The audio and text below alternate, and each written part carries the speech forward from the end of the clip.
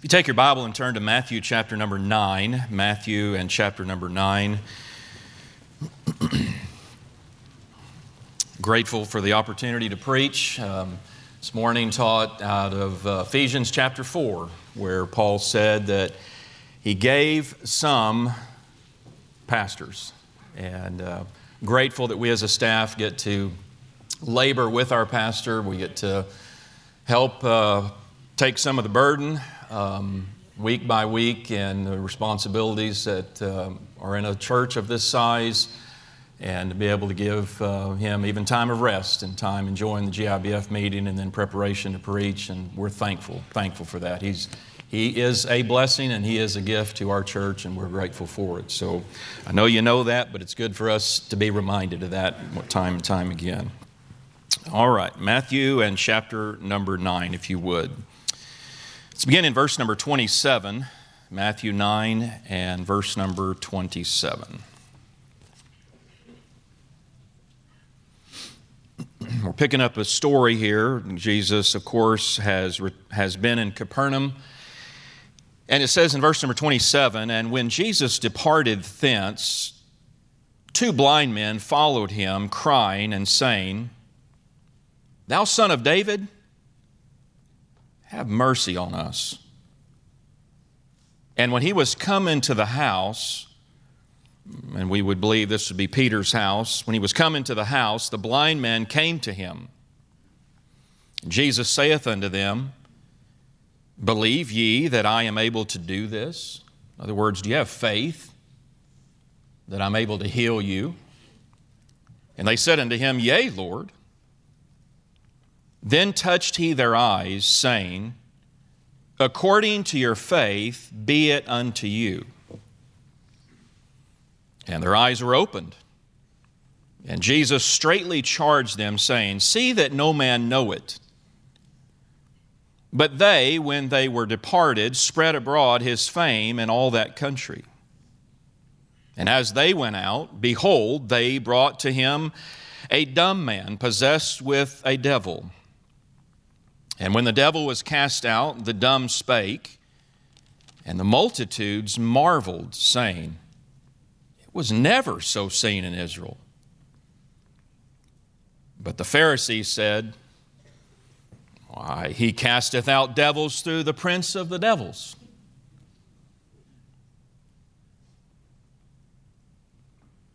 And Jesus went about all the cities and villages.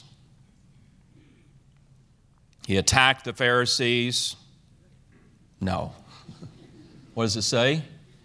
Teaching in their synagogues and preaching the gospel of the kingdom and healing every sickness and every disease among the people.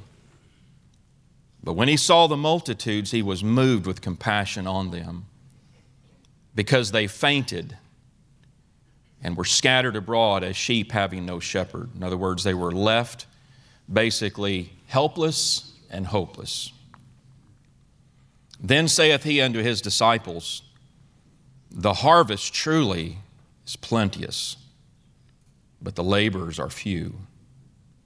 Pray ye therefore the Lord of the harvest, that he will send forth laborers into his harvest. I'd like to preach a message tonight entitled this, Taking Aim in His Harvest. Taking aim in His harvest. And then a question that would go along with that, and that's this: what's keeping you from laboring in His harvest?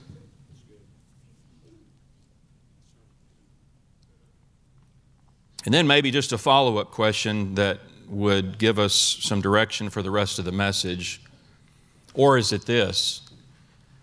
Or are you taking aim at His harvest? Because we're to take aim in His harvest, not at His harvest. So, Father, once again, we pray and we've asked God that you would mightily bless, Lord, the day and the service tonight. Thank you, God, for the richness of our salvation. Thank you for what you endured. And Lord, as Pastor preached this morning, at the hands of sinful and wicked men, Lord, I'm thankful, God, that you did not let that deter you or distract you or discourage you in any way from going to the cross, paying for our sin. We're here tonight because of that. And so, Father, would you bless and, Lord, help us as we desire as a church to take aim this next year and to do what you've called us to do and to go into your harvest and preach the gospel, Lord, right here in Oklahoma City and around the world. That God would be praised, God would be honored, and people would be helped. And so, Lord, we need you. And we're asking God for your hand of blessing once again. Thank you, Father, for your precious word. Thank you, Father, for your precious people. Thank you for this precious place, Lord, that we have to gather and assemble tonight. And we need you once again. And we'll thank you and praise you in Christ's wonderful name. Amen.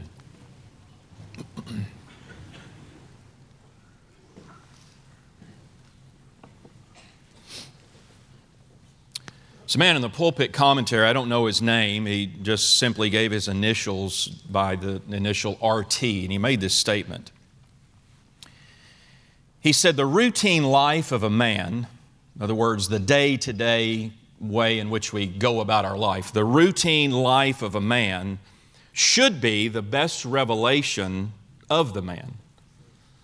In other words, what people do and what we see them doing is really a revealer of who and what they are.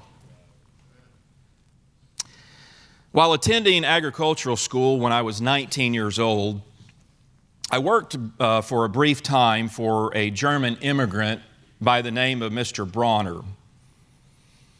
Mr. Bronner had come to the United States with hopes of making it and living the American dream and had a dairy of about 70 to 75 cows, a small dairy, a mom and pop type dairy. And it was a time in which bigger dairies were taken over and people like that were really just trying to eke out a living. And so in the process of time, cows have calves. That's what happens. And so I happened to notice on a particular day that one of the calves was missing from the farm. I had noticed that it had been born. I was part of that process and noticed that it was missing. And so I brought that to Mr. Bronner's attention. He quickly replied, "Oh, that newborn calf is in the house with my wife." He went on further to say, "We kept it with us last night in the bed." You can imagine my feelings of being disturbed and confused, to say the least. I thought, well, to each his own. But you see, that dairy was his dairy. And that was his means of income. That was his future. And if calves like that didn't turn into heifers that would eventually be able to milk and produce milk and be able to carry the dairy on, then Mr. Bronner would not be able to sustain a living and would not be able to continue doing what he was doing. And so Mr. Bronner and Mrs. Bronner's allowing the calf to sleep in the house and to sleep in their bed was a revealer to me of what was important to them. I had forgotten about that very event, and the Lord just brought it to my mind. But Mr. Bronner had a love for a calf that I didn't. He had a great appreciation for it. And so his choices and his actions demonstrated what was of great value to him. He didn't allow my thoughts of his actions to embarrass him. He didn't even think twice about telling me we slept with the calf last night in our house. He didn't permit my confusion of the choice to stop him. I could have laughed him to scorn, but it would have been to no avail. I could have pitied him, but it wouldn't have interfered with the process at all. He had made a choice, and his actions determined his course or his direction. One quality that we love about the Lord Jesus Christ, and I think that we appreciate dearly about the Lord, is His compassion. Compassion, just a simple definition, being the ability to identify oneself with another, to feel with, to come alongside and to fellowship, maybe in agony or maybe in struggle or maybe in difficulty. And although we appreciate our Savior's compassion, it doesn't mean that we always understand it, nor do we always appreciate it fully. And really, it's because of our compassion that we are. Because we would not be were it not for His compassion. And certainly, we're saved and we would not be were it not for the compassion of our Savior. In fact, Jesus' passion drove His compassion. Hope that makes sense. Jesus' passion, His passion for mankind, His passion for people, His passion for, let's say it this way, to us. His passion drove His compassion. But it's not as if the Lord didn't encounter opposition during His personal ministry while on the earth to fulfill His heavenly mission. People were and people are His passion. However, as is the case, people attempted to keep Jesus from His mission, sometimes willingly, and sometimes unwillingly. They did it wittingly or unwittingly. Joseph and Mary, I think about the time when Joseph and Mary, and I'm paraphrasing here, but they were seeking their son, and they said, "Son, where have you been, and what have you been doing? We've been looking all over for you." And what did Jesus say unto them? He said, "How is it that you sought me? Wist not that I must be about my Father's business?" Think about the disciples when they were busy eating, and they said to their master, "Master, eat. Join us, eat here." Jesus, of course, He saith unto them, "My meat." In other words, my passion, my meat is to do the will of Him that has sent me and to finish His work. I think about when in the book of Luke, when Lucifer, Satan himself, tempted Christ and tried to get Him to succumb to the temptation of the devil, the Bible says in the book of Luke in chapter number 4 that He came to Nazareth where He had been brought up, and as His custom was, this is right after the temptation, and He went into the synagogues, and you don't have to turn there and read, but I'm going to read just a few verses here. And as His custom was, and notice what He did there, He stood on the Sabbath day to read, and there was delivered unto Him the book of the prophet Isaiah. And when He had opened the book, He found a place where it was written, "The Spirit of the Lord is upon me, because He hath anointed me to preach the gospel to the poor. He has sent me to heal the brokenhearted, to preach deliverance to the captives and the recovering of the sight to the blind, and to set at liberty them that are bruised, to preach the acceptable year of the Lord." Peter, of course, comes to Him and took Him by the side and began to rebuke Him, saying unto Him, "Be it far from thee, Lord, that this shall not be unto thee." When Jesus was going to the cross and He tried to interfere with Christ doing so. And He said, "Peter, get thee behind me, Satan. Thou art an offense unto me. For thou savorest not the things that be of God, but those that be of man. If any man will come after me, let him deny himself and take up his cross and follow me." Those are just a sampling of Jesus Christ Himself, illustrating the desire that He had to show the passion and display it. And not only were people His passion, but Jesus understood this, and He understands this, that people needed His personal touch. And so right here in the story, in the book of Matthew, we find here that these two blind men, they approach the Lord. In fact, I picture it this way, that Jesus is walking and He's on His journey, and they cry out to Him, and they said to Him, "Thou Son of David, have mercy on us." And Jesus keeps walking a little way, and He goes a little further. No doubt they probably summoned Him once again, and then they followed Him into the house, which was not a weird or uncommon thing. But they go into the house, and Jesus, of course, asked them, said, "Do you believe that I can do this? Do you believe that I can heal you?" And what did He do? He instantly touched them, and they were healed. And through an exercise of their faith, Jesus graciously bestows mercy upon them.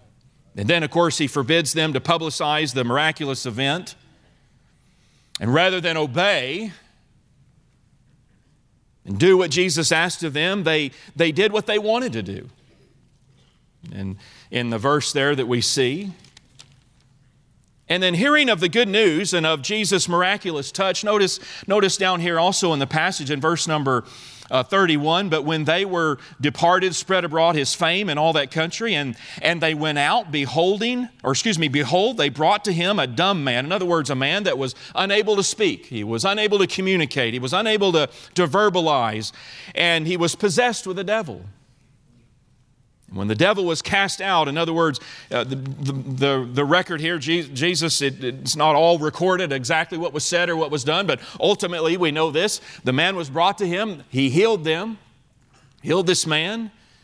As soon as the devil was cast out, the man began to speak, began to proclaim, and began to be in amazement. And notice the story here. The multitudes marveled. It was never so seen in Israel like this. It's interesting when we look at the reaction of these three different groups of people here to the Lord's powerful display of His passion. The blind man, they were healed, and they refused to obey a simple request.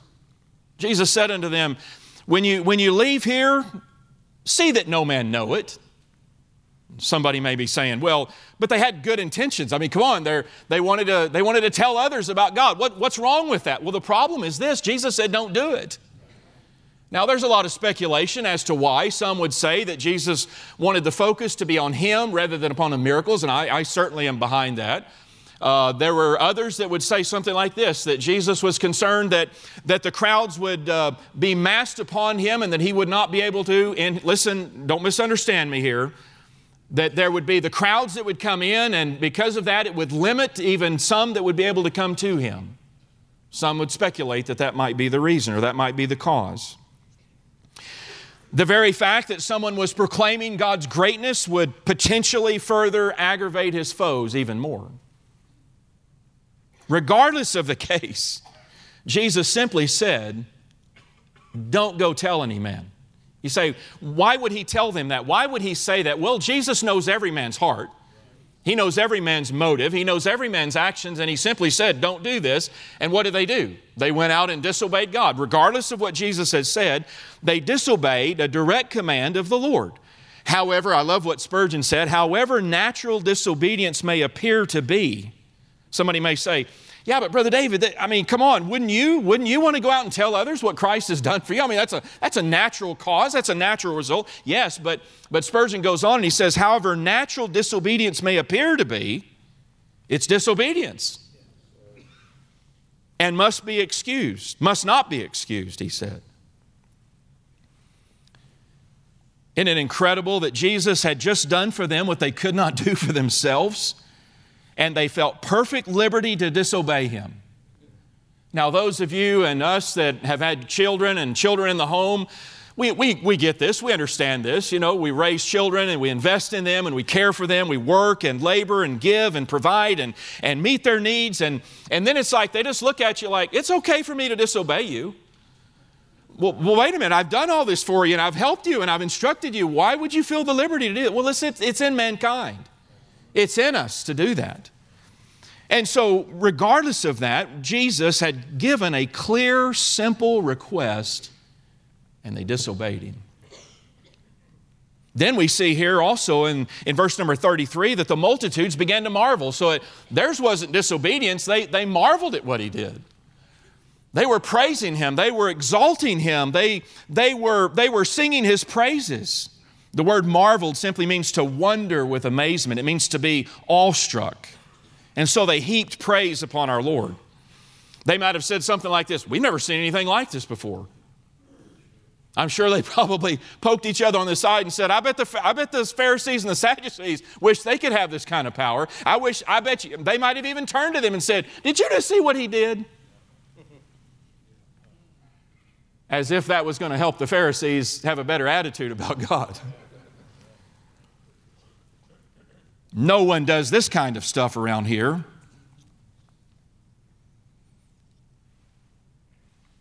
They probably said something like this, you're amazing. And he was. I said he was. And he is. And they praised him and they gave honor to him and they gave glory to him. And it was wonderful. It's what should have happened. It's what should have taken place. But then we find a third group of people there.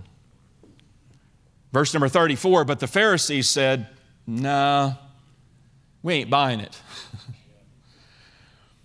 He casteth out devils through the prince of the devils." Which, look up here, doesn't even make sense.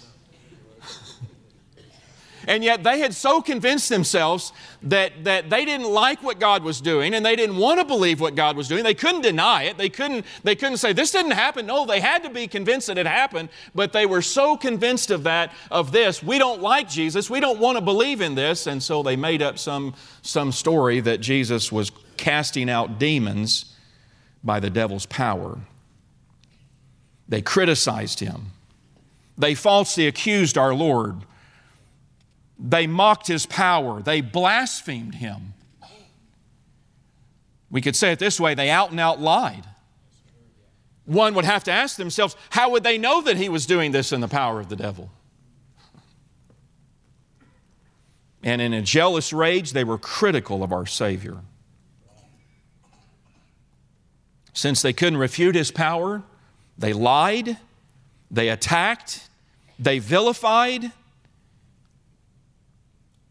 which is how Satan works.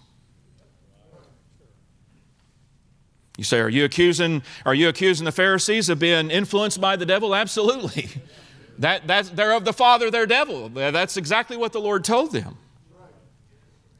But I want you to notice here that the passion of our Lord directed His response. Because even though we see here that people didn't do what He expected of them, He gave a clear command. I mean, just a simple command, one job. He just simply said, don't go and tell anybody, and they disobeyed. Then you've got a second group of people, and they're heaping praise upon our Lord, and they're giving honor to Him. And then this third group, they're attacking Him, and they're being critical of Him, and they're leveling false accusations against our Lord. Well, how did He respond to all this? How did He react to this? He didn't say, well, people have let me down, I quit. That's it. No more. I asked them to do one job and they couldn't do it. I'm tired of people failing me. I mean, come on, the disciples, how many times did they failed our Savior? How many times did they messed up? How many times did they bickered and falsely accused each other and others and made statements that are just unbelievable, and they were failing Him. And so Jesus didn't look around and say, people are failing me on every side. I'm done. I'll never ask them to do anything again. He didn't go to those that He had healed their sight and say, okay, be blind again. He could have. He could have called the two blind men back and said, okay, you didn't do what I asked you to do. I'm going to strike you with blindness. There you go. How you like that? He didn't do that, did He? I said He didn't do that, did He? No, not at all. His response was one of grace. He didn't retaliate. He didn't straighten them out. He didn't embarrass them. What about the multitudes that were marveling? It's very interesting here in this passage, but He didn't dwell on their praise. They're praising Him and they're marveling and they're awestruck with Him, but He didn't say this. He didn't say, well, it's about time. It's about time that people recognize who I am. It's about time that this nation understands who Jesus Christ is. No, He didn't say that.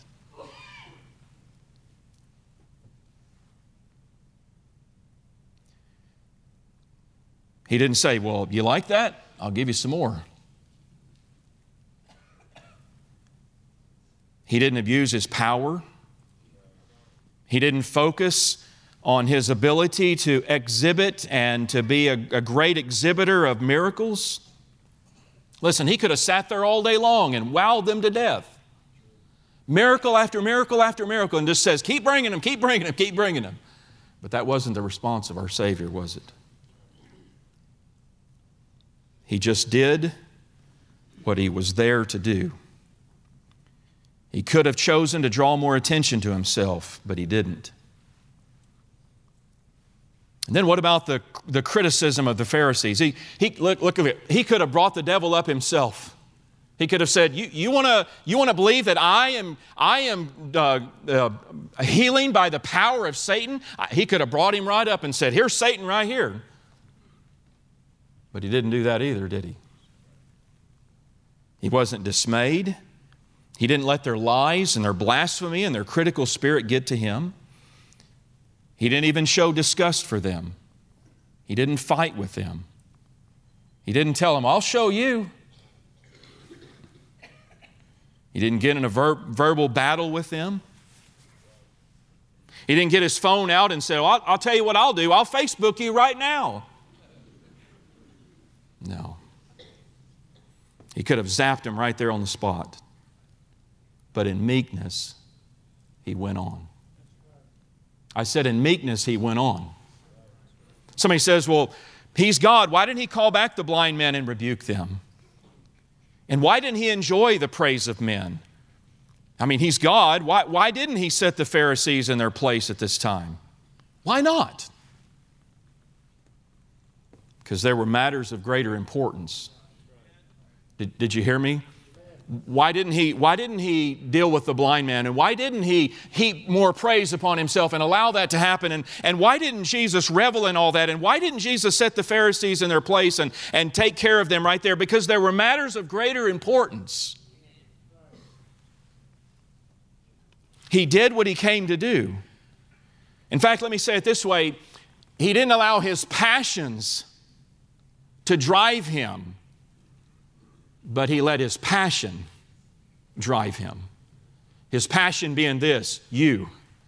His passion being us. His passion being the world of which he came to die for. His passion being that mankind would come to know the Father and that they would see God as God and that they would understand that Jesus was God in the flesh, came to die for the sins of mankind. He didn't let people keep him from people. Think about that for just a second. He didn't let people, the situations that he was dealing with, the two blind men that disobeyed, the people that were heaping praise upon him, the Pharisees that were out of control and blaspheming him, he didn't let people keep him from people. He didn't let the failures of people stop him. He didn't let the praise of people slow him down. He didn't let the critical people divert him. He simply did what he was called to do. And somebody says, well, what did he do? And what was he called to do? Well, look in verse number 35. Notice the word there, and. It's very interesting here. I love it, but in the passage here in book of Matthew chapter number 9, and in fact, if you were to go up a few verses there in verse number 24, when Jesus began to heal, they laughed him to scorn. You know what Jesus did? He just healed. And the Bible says, and verse number 27, Jesus departed thence. Verse number 35, after he had been criticized by the Pharisees, what does the Bible say? And Jesus went about. Look at chapter 10 and verse number 1.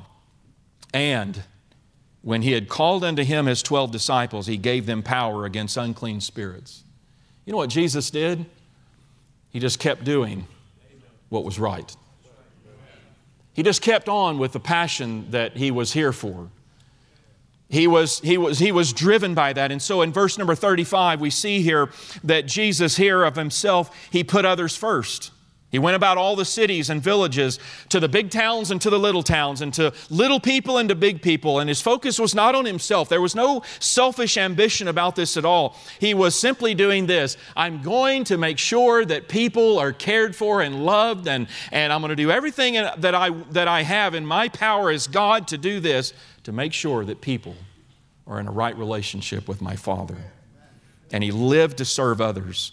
He went and he taught and he preached and he healed and he prayed and he encouraged others. It's right there in the text. You can see that for yourself. He sought to minister to the needs of others. He saw the multitudes and he was moved. He was motivated. He was compelled by their real need, because the needs of others affected his life. And if anybody had the right to rebuke the disobedient, if anybody had the right to sit and enjoy the praise of men, If anybody had the right to set the liar straight, he most certainly did. But he did what he chose to do, and that was this, to labor in his harvest. And just like Jesus,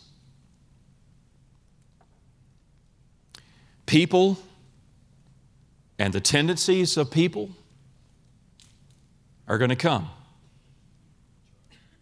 And we can rest assured that as followers of Jesus Christ, they too will come our way.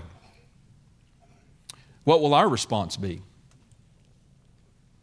when people don't do what we expect them to do? When people let us down? When people just get weird? It's going to happen.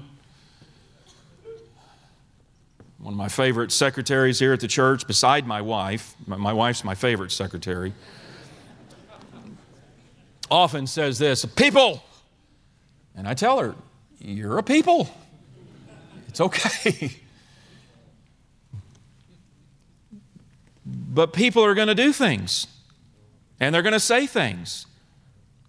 And they're going to let you down. And they're going to frustrate you. And they're certainly not going to do what you ask them to do all the time. You going to make that your harvest? I said, are you going to make that your harvest? When people frustrate you and they let you down and they disappoint you and there's disillusionment and there's discouragement, are you going to make that your harvest? In other words, are you going to be busy with that? Are you going to let that consume you? You know what it's like. You're driving to work and trying to get to work, and somebody pulls out in front of you and somebody does this, and you get all bent out of shape, and for 6 hours for the rest of the day, you're still thinking about that red car that pulled out in front of you, and you're still frustrated about what they did. And listen to me, you've made that your harvest for the day.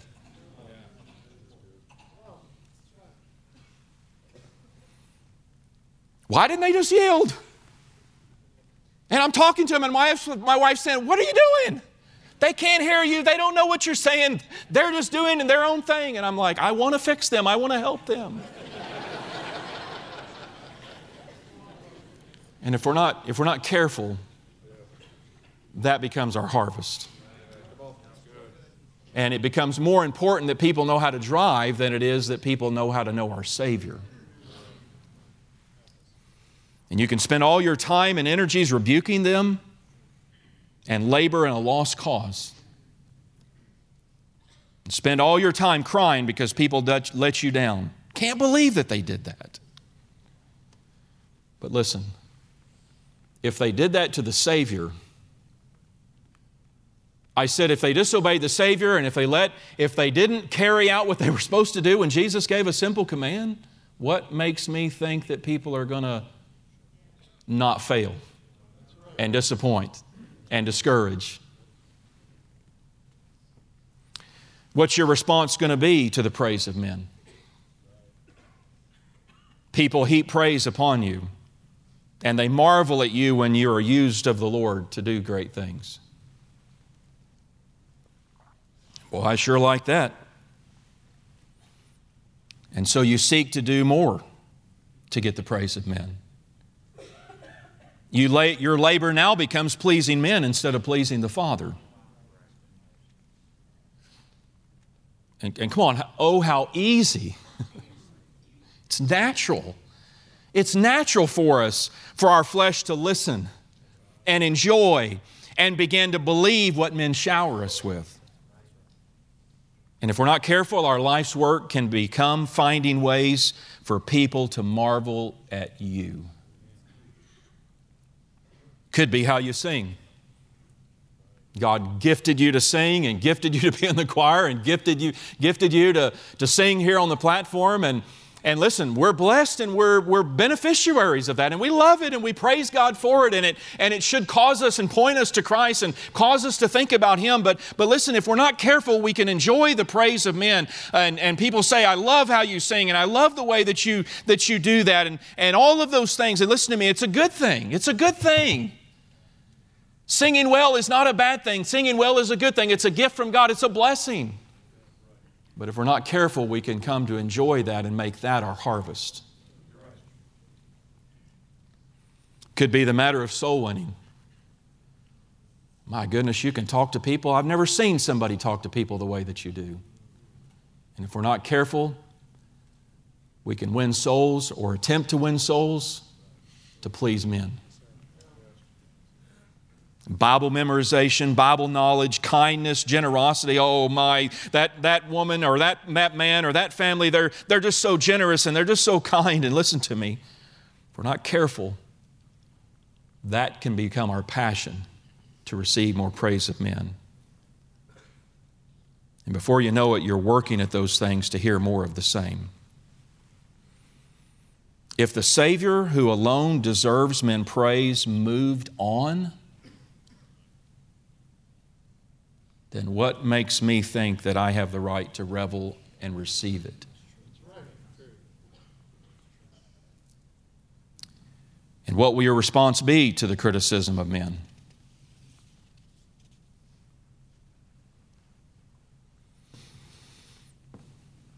Some might say something like this.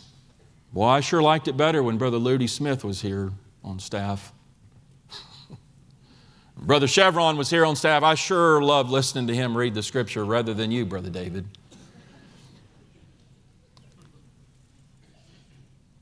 Sure was better when Brother Greg was here. Sure was better when Heartland wasn't here. And we can begin to criticize.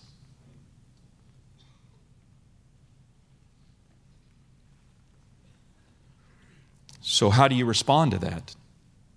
How much time do you spend fighting your enemies? Engaging in verbal warfare. Could be in your mind, could be outside of your mind. How many fires are you trying to put out? Are you trying to protect your credibility? Are you trying to build a legacy and to guard it? Because here's the reality. People are going to lie about you. They're going to misjudge your motives. They're going to be critical of you. They're going to misunderstand you. They're going to be unappreciative of you. You may be fully set on doing something well and having a right motive and having a right desire, and somebody begins to question your motive and question your desires there, and they'll unappreciate you. But listen to me, you can invest your time and energy in areas that Jesus never did Himself. And we can spend all of our time and our labor and our energies in our own harvest to the neglect of the Lord's harvest. Are you willing to serve the Lord in spite of people's failures? I'm asking you. Are you willing to turn down personal attention to live for God? Are you willing to refuse to engage in your own personal defense for the Lord? Because there's a labor to be done in His harvest. I have a list here of, this is on any given Sunday right here at Southwest Baptist Church. And this is a very conservative number here, 1,227 members serve on any given Sunday. Any given Sunday, not a special day, just any given Sunday. Total man hours served on any given Sunday, 3,100 hours of service rendered to our Lord and to His people and to guests. And I've got it broken down. I'm not going to read them, but you could look at it if you want to. But people in the choir, people that are doing music prep, our staff, the nursery, the safety team, hosts, greeters, Sunday school teachers, bus dismissal, parking lot, gym, ushers, guest packet people, altar workers, Heartland singles, AV team, patch and peewee, pianists, song leaders, the finance team, the seating ushers, additional nursery, sound booth, morning behind the scenes, instrumentalists and special music, afternoon cleaning and security, junior church, 6th grade, junior high, senior high, super church, 4 and 5-year-olds, youth and snipe before church, bookstore, Sunday AM counters, deaf ministry, and the list could go on. And somebody may be saying, well, I just don't see the need. this taking aim and whatever pastors challenge us to do. I don't know. I mean, and some may say something like this: well, it's a big church and everybody's got a spot and everybody's doing their own thing, and I'm not sure that I could find a place here. Well, listen to me, listen. And please don't misunderstand me. I'm not trying to be critical here. I'm really not. But it's kind of hard to see the need when you're laboring in your own harvest.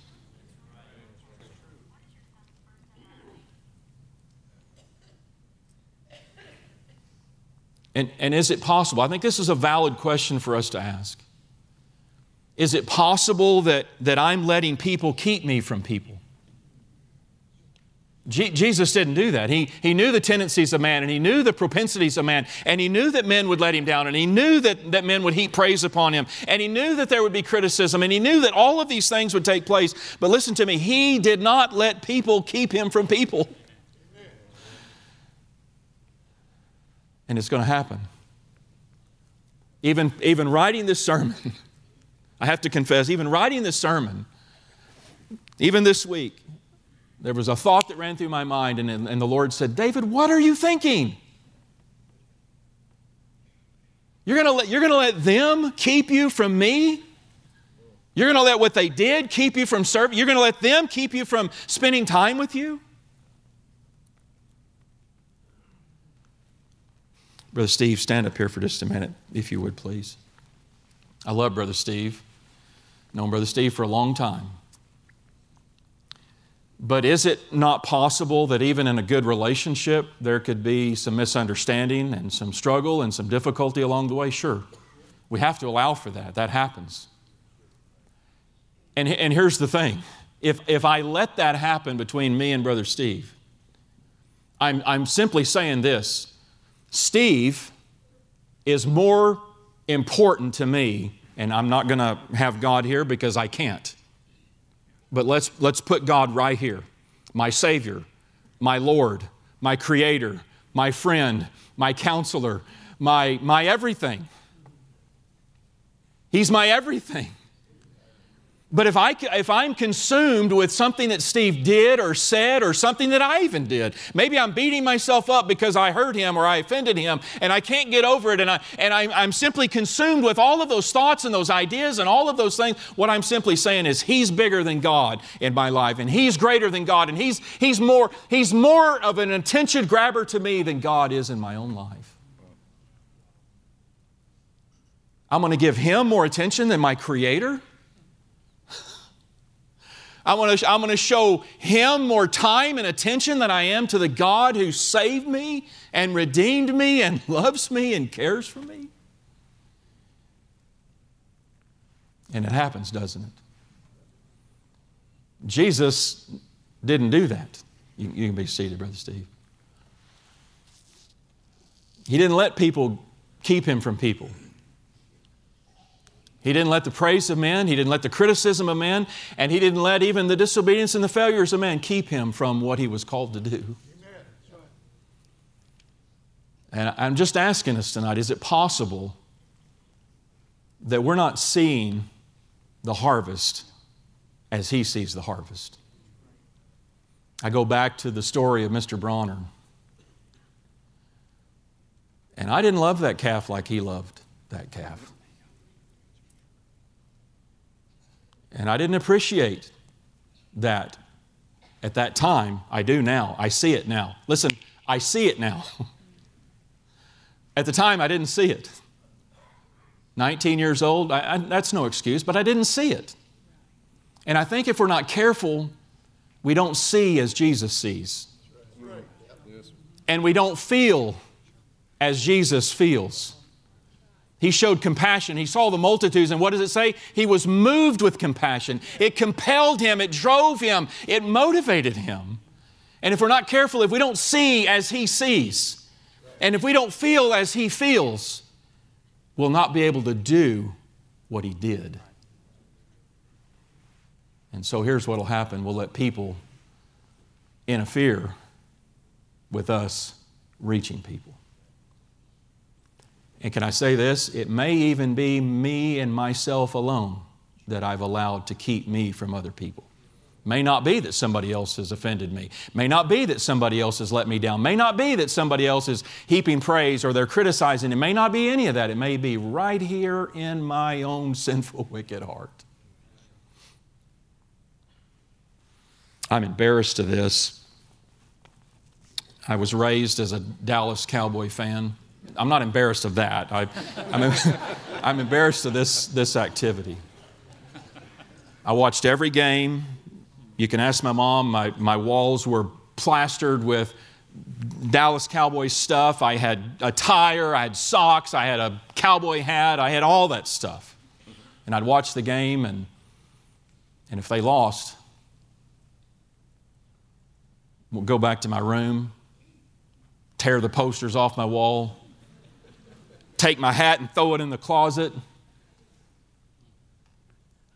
Blanket I had wrapped up in me while watching the game, I took it out and said, Mom, you can have it. I don't want it anymore. We say, yeah, that's pretty childish. It was. I was 15 years old still doing that. The point I'm trying to make is simply this. Isn't it amazing what we can let come between us and what we know is right? We know that there's people that need to be saved right here in Oklahoma City. We know that there are hurting people that come and sit in the pews beside us. We know that there's people that are looking for something and searching for something, that rode a bus, and if we're not careful, it's my harvest rather than me taking aim in his harvest. And again, it also could be this. We might even be taking aim at his harvest. The very people that he loves, we may be drawing a bow against. Fighting, battling, struggling, resisting, all the while knowing God loves them just as much as he loves me. Amen. Are you taking aim in his harvest? If not, would you? Would you see as Jesus sees tonight? Would you feel as he feels so that you could do as he does? Father, tonight we thank you, God, for your grace, for your mercy, for your love. I'm thankful, Father, that you didn't give up on us. Thankful, Father, that you didn't turn away from us. I'm thankful, God, that you didn't let the Pharisees keep you from going to the cross. I'm thankful, Father, that you did not allow the praise of men to sidetrack you from doing that which was needed. We're here today as a result of our Lord's love and our Lord's passion and compassion for us. And God, we're called to be just like you. We're called to love the people that you love. We're called to invest in the people that you are investing in. We're called to share the gospel with people that you died for and that you love. And so, Father, my prayer tonight would just be simply this, that we would not let people keep us from people and reaching those around us. There's a great work to be done. There's a great harvest. And Jesus begged his disciples, pray ye the Lord of the harvest that he would send forth laborers into his harvest. So, Father, thank you for the great work that's been done here at Southwest Baptist Church. May we guard it. May we protect it. We're thankful for faithful servants of God that year after year have been in their place and doing the work of God, and that have kept straight and that have kept right and have kept on and have done exactly as our Savior has called us to do. But Father, I know the tendency of all of our hearts. And God, I pray that you'd help us to guard against it. And Lord, simply just to remain humble before you and to be like Christ is, and to see what you see and to feel what you feel, so that we might do what you have done. Thank you, Father, in Christ's wonderful name. Amen.